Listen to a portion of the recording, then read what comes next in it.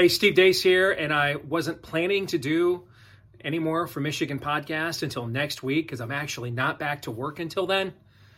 But after the trip I just experienced to the Rose Bowl, we just got home. We just landed. Literally, the first thing I'm doing here is heading down to the man cave to cut this video and just share with all y'all what it was like being there, the experience. Let me just say first and foremost right now that as much as I love that cathedral over my shoulder right here, there is nothing like the Rose Bowl. I mean, it is the perfect combination of glitz, glamour, and tradition. It's really old California, where California would take the things that, you know, we loved about Americana and just add glitz and glamour to them to make it even better. And that's really what the Rose Bowl is. Had a chance to get a private tour of the stadium and the luxury suites and the bowels of the stadium, and to get on the field. And maybe some of you saw some of those videos and pictures that we put up on Twitter at Michigan Podcast. And I mean, the setting itself, the Arroyo Seco, the San Gabriel Mountains, the pageantry, the term iconic, I maybe use that more just in common language this weekend than I have my entire life. I mean, it's just Alabama out there wearing the crimson that kind of matches the Rose Bowl motif. Michigan, of course, a fixture, having played in over 20 of these. And I mean, it was just, the field was perfect. The weather was perfect. I mean, it's a grand stage, man. I mean, it's incredible. And even if we had lost the game, this would have been an incredible trip, once in a lifetime, bucket list thing. Make sure you do it. So if you're watching right now and you have any opportunity to ever go there for the Rose Bowl itself, man, they know how to do it right. First class all the way. I would highly recommend it as a bucket list item. But that brings us to the game itself. And the game itself took a once in a lifetime trip and made it generational. Long after I'm gone from this earth, my grandchildren and great-grandchildren are going to be hearing stories from my son about this trip. It was absolutely incredible, and the game was incredible.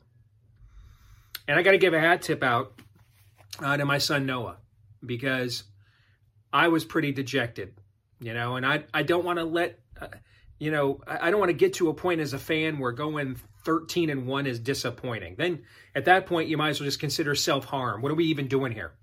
If 13-1's not good, then what are we even doing here, right? And I was going to eject, man. I'm like, I've seen this Rose Bowl so many times. We're out here after a long layoff making uncharacteristic mistakes.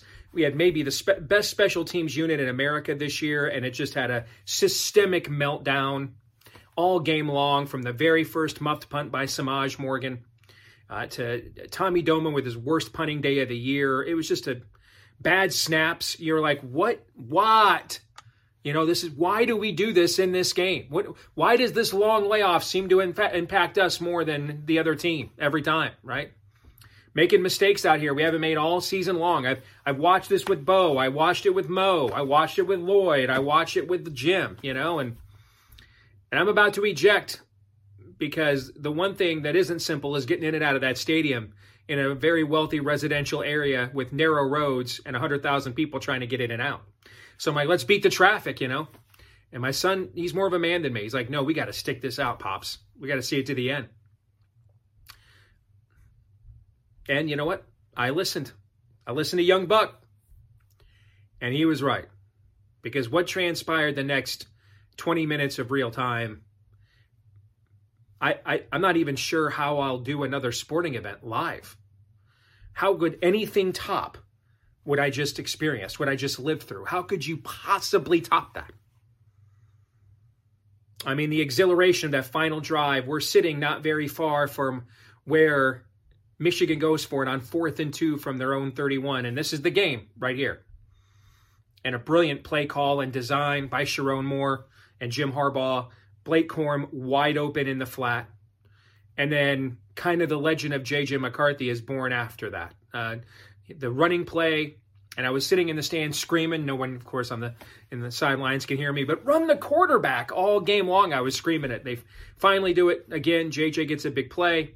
J.J. throws a ball so hard that even through a deflection, it gets into the secondary for a terrific catch by Roman Wilson, who had just committed a terrible block in the back a couple of plays earlier, and then connects for the touchdown there. And Michigan, and we all hold our breaths, Michigan makes the extra point, and now the defense has to make another stop, and it does. And then we just wait for Alabama to punt, and I am literally sitting just a few yards from where Jake Thaw, for reasons only Allah knows, decides to try and catch a punt cold off the bench at the 5. And if you own a vehicle with less than 200,000 miles and have an auto warranty about to expire or no warranty coverage at all, listen up. CarShield has a low-cost month-to-month vehicle protection plan that covers more parts than ever. Visit carshield.com/audio to find out how you could pay almost nothing for covered auto repairs. Drivers who activate this vehicle protection today will also receive free roadside assistance, free towing, and car rental options at no additional cost. Get your free quote today at carshield.com/audio. That's carshield.com/audio. This Valentine's Day, Dunkin's got the perfect pairings to show your love. So get down on one knee with a dozen brownie batter donuts and a cocoa mocha signature latte. Or make them swoon with a strawberry dragon fruit Dunkin' refresher with a Cupid's Choice donut. Are you ready for love? America runs on Dunkin'. Price and participation may vary. Limited time offer. Support for this podcast and the following message come from Corient. Corient provides wealth management services centered around you. They focus on exceeding your expectations and simplifying your life. Corient has been helping high achievers just like you enjoy their lives more fully, preserve their wealth, and provide for the people, causes, and communities they care about. As one of the largest integrated fee-only registered investment advisors in the U.S., Corient has deeply experienced teams in 23 strategic locations. Corient has extensive knowledge spanning the full spectrum of planning, investing, lending, and money management disciplines. Leverage Corient's exclusive network of experts to craft custom solutions designed to help you reach your financial goals, no matter how complex they may be. Real wealth requires real solutions. For more information, connect with a wealth advisor today at Corient.com. That's Corient.com. Corient.com. I mean, it was just like, we're going to Colorado 94 this. We're going to Michigan State. Trouble with the snap. We're going to do this again right here on the granddaddy of them all, the biggest stage of them all. Thankfully, that young man, though, rectified his mistake. And you don't really know how much bigger those Alabama players were than walk-on Jake Thaw, unless you were sitting right there like we were. That young man, he paid for that muff. That's probably why he wasn't getting yelled at. We went to the sidelines. He paid a harsh, his body is probably still recovering from the penalty that he paid from the Alabama special teams for muffing that punt. And then credit to him for jumping on it and correcting his mistake. And we get to overtime. And then the iconic run, there's that word again, from Blake Corum. By the way, you know that all of Blake's touchdown runs that have been of more than 5 yards have all been in Michigan's biggest wins at Penn State, Ohio State, and in this Rose Bowl. Rumbling, bumbling, stumbling. And by the way, go back and watch that play. Two guys make the blocks that spring Blake on that play. One, he's been doing it all year. Max Bredesen is a dude, okay? Max Bredesen is a guy, if you're in a dark alley, man, and you're cornered, call Max Bredesen, okay? But the other guy, did you see who it was? Carson Barnhart, a man who has had his troubles at tackle down the stretch, and when you struggle at tackle, you're out there on an island, the whole stadium sees. He's the guy that gets out as the guard to the second level and springs Blake now so that he can now Earl Campbell his way into the end zone for the winning touchdown in the Rose Bowl. And credit to Carson Barnhart for overcoming those struggles to make one of the biggest blocks of the entire season of his career. Just emblematic of this team. I mean, if we just sat here and talked about all the key contributions that led to Michigan's first Rose Bowl win since 1998, I mean, this would be a lot longer video. But that's the thing. That's what this program is. When Jimmy said earlier this year before the Ohio State game, if you remember, he was suspended still. And his pregame, his last speech to the team the night before, is he reiterated Bo Schembechler's famous the team speech. And then he looked at this team and he said, "You are that team." And that played out in this game. So many guys made big plays. I was just sitting on Twitter this morning getting ready for my flight to take off. And I saw a guy breaking down film of Alabama's drive to try to run the clock out. And you see Keon Sabb, who's on an island, has to come from distance about 15 yards to tackle an Alabama player in space in the flat. And if he doesn't, that guy is maybe running all the way to Arcadia. Okay, that's ball game. I mean, he's the only thing standing between that guy and an L. And he comes in, all the pressure in the world, man. A guy whose name we haven't called in weeks, Keon Sabb, comes in and just tags his guy. The clips you see of Michigan's offensive line just moving, an Alabama defensive front where probably every one of those guys is going to be in an NFL training camp. Josiah Stewart from Coastal Carolina on the pivotal play that won the game in overtime, just completely destroying some 5-star prospect on the Alabama offensive line. I mean, this is a team whose sum is greater than its parts. And don't get me wrong, it's a very talented team. But there's a lot of guys on this team playing above their recruiting profiles. And if you were there and you saw these teams on the field, I haven't had a chance to watch the game yet. I'm looking forward to it. I'm probably going to watch this one a couple of times. All right. But if you haven't seen it yet, you weren't on the field, I should say, I can tell you from the field view, Alabama, according to the team talent composite, most talented team in the country, I couldn't see a difference. And our size and speed defensively absolutely looked every bit as menacing and ominous as theirs. Couldn't tell a difference. We physically looked like we belonged on the same field with them. And we did. Frankly, if we had not made some of the mistakes we did, we probably win this game by a couple of touchdowns. But you take the W when you can get it, man. And we have our first playoff victory, an absolutely incredible. I can't even tell you what it was like being in that stadium. The back and forth of the dueling fourth quarter songs. We went first with Mr. Brightside. They went next with Dixieland Delight.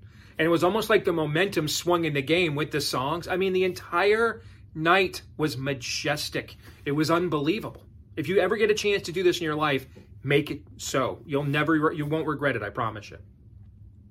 And then what it was like in that stadium when both Blake scored and then the final stop, it was absolutely amazing. I mean, as I'm talking about it, my mind's eye now is remembering it just as if it happened 10 minutes ago. And I'll never forget it, man. I'll never forget it. An incredible event, an incredible team. It's been an incredible last 3 years. And so many quality players. I haven't mentioned this a lot, and that's been purposeful because it opens up kind of a bag of worms for some people, especially given the bent that Michigan is traditionally known for. But to hear so many of these players, from JJ to Blake, I mean, key players on the team, talking about spirituality and their faith and the role that combined common cause has had on their team. I just don't know how you could be prouder as a fan. It is whatever comes Monday night. It's the perfect season. Not just in record, but in the way that it played out and in the caliber of these young men. You can be proud of them. And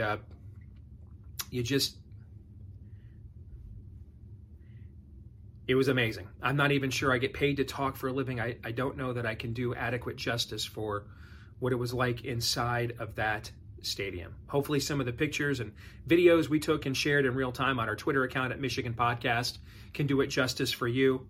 But now we turn our attention to the national championship game against Washington. And, I was in Ann Arbor for the Purdue game, and I had dinner with a couple of my Michigan contacts, my Michigan little birdies. And they were asking me, so, hey, man, you watch a ton of college football. What's the one team you think could stop this team from winning the national championship? And the team I told them was Washington, because I was worried about those three receivers, Everybody, someone's open. These three guys are too good. Someone's always open. It's just a matter of, can you put enough pressure on the quarterback so he doesn't see it or can't deliver the ball? This is very reminiscent of the Ohio State team that they were supposed to have in 2021 with Jackson Smith and Jigba, Emeka Egbuka, and Marvin Harrison Jr. But remember, Jackson Smith and Jigba was injured much of that year with a hamstring that somehow didn't heal for 14 weeks. All three of these guys, all pros, Polk, McMillan, and Odunze, who is right up there with Marvin Harrison Jr. He's going to be a top 10 pick in the NFL draft, I believe, as well.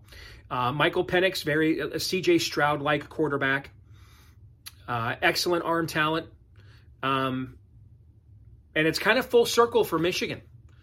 You know, the first sign that things were maybe hitting rock bottom in 2020, the loss to Michigan State, maybe it's a fluke, in-state game. We've lost to them and been upset by them before. But you were supposed to have the bounce back the next week to Indiana, and Michael Penix just threw all over us. And Joe Milton basically threw up. And that was the sign of, this is going to be like Carl Lewis trying to sing the national anthem. This is not going to go well.